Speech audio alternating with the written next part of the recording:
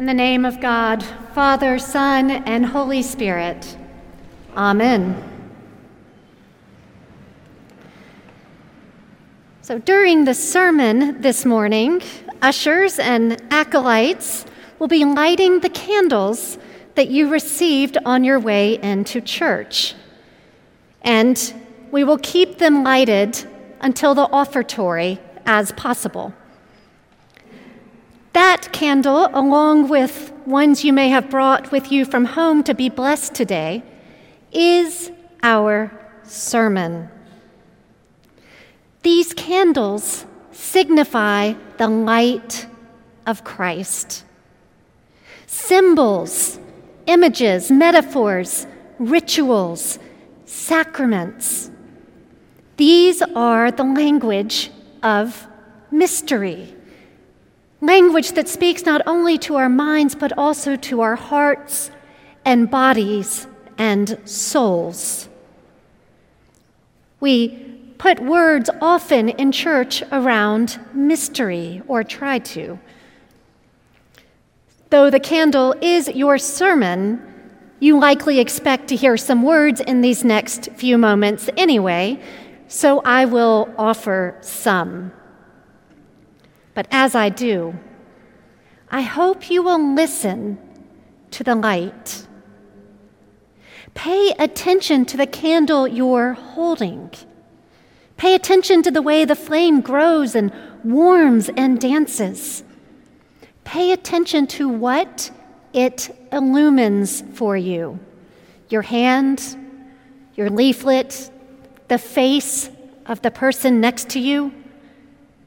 And watch the light spread among us. It's a wonder, isn't it? It's beautiful.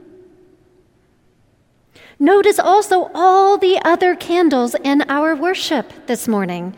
There are the candles lining the aisle and the torches that accompanied the gospel just a moment ago.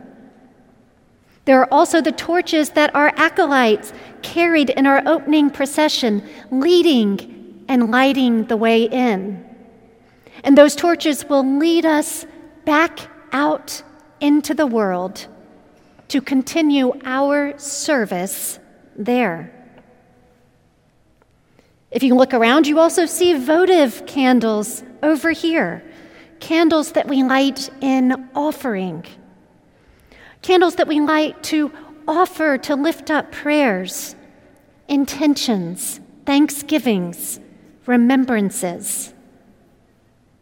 You see the altar candles and this glorious Paschal candle, the Easter candle that we blessed and first lighted in the wee, dark hours of Easter morning from a huge bonfire, the new fire of Easter. And then from that one light, we passed the light from person to person and carried it and followed it into this very dark church.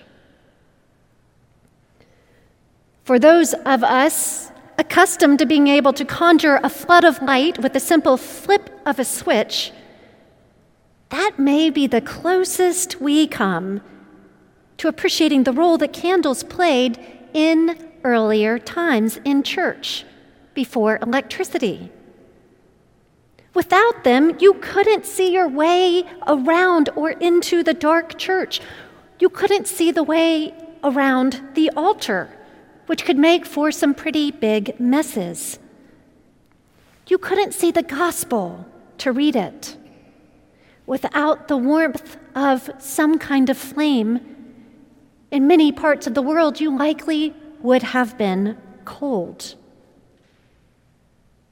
Still, though much time has passed and we have the convenience of electricity and other forms of light, we do know darkness, don't we? We still know what it is to not be able to see or understand. We still know what it is to not be able to see a way forward or a way out. we still know the perils and dangers of the night and the longing for light, for warmth, for new life. We still need light. We need the light of Christ as much as ever.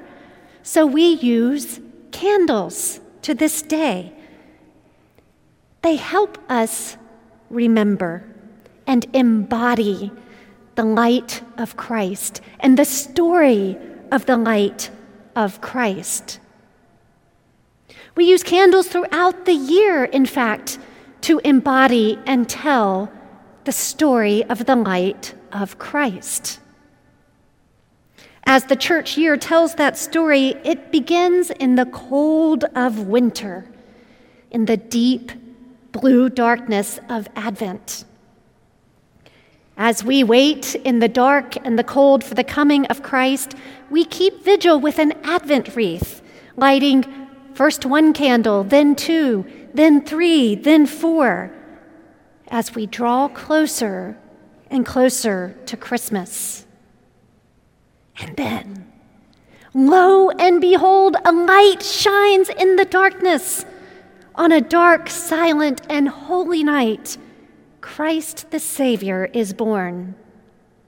Son of God loves pure light, radiant, beams from thy holy face with the dawn of redeeming grace.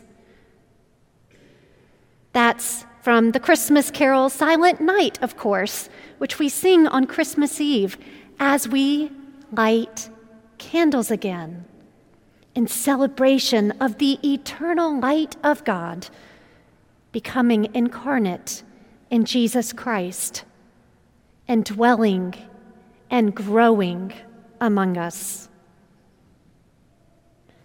12 days later, we celebrate the Feast of the Epiphany, and we remember 3 kings of the Orient, guided by a star of wonder, star of light, come to the perfect light, the Christ child, and they offer him gifts.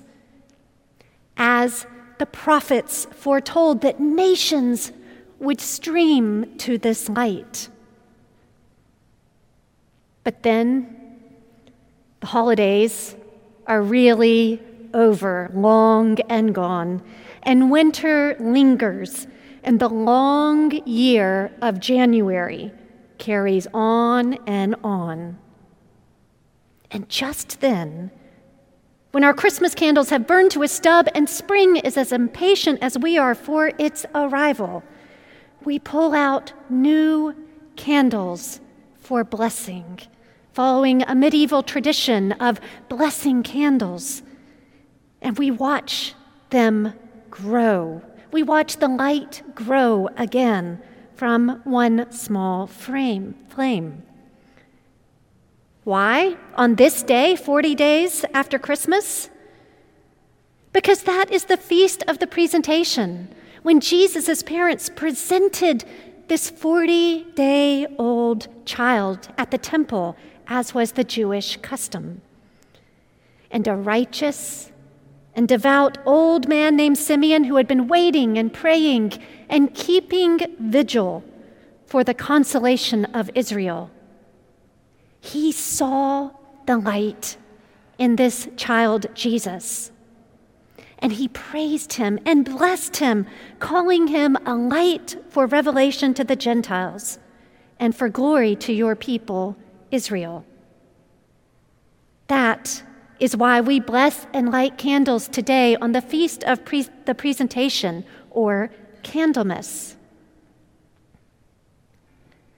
The story continues through the church year, of course, through the dry desert of Lent and the dark, dark desolation of Good Friday and Holy Saturday, when the light of Christ appeared to be snuffed out, and with it, all the candles in the church.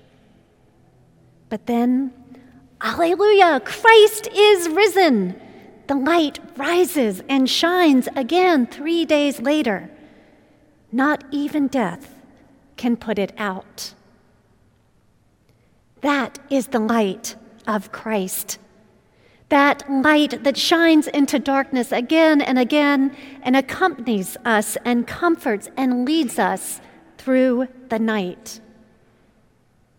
That same light of Christ is in your hand and in you and in your neighbor. That light is in us and it is in others and it is for others. The light of Christ is for the world. By the light of Christ, we see God's love for the whole world. And that light of Christ that is in us, the light of Christ that we bear in us, is also for the world.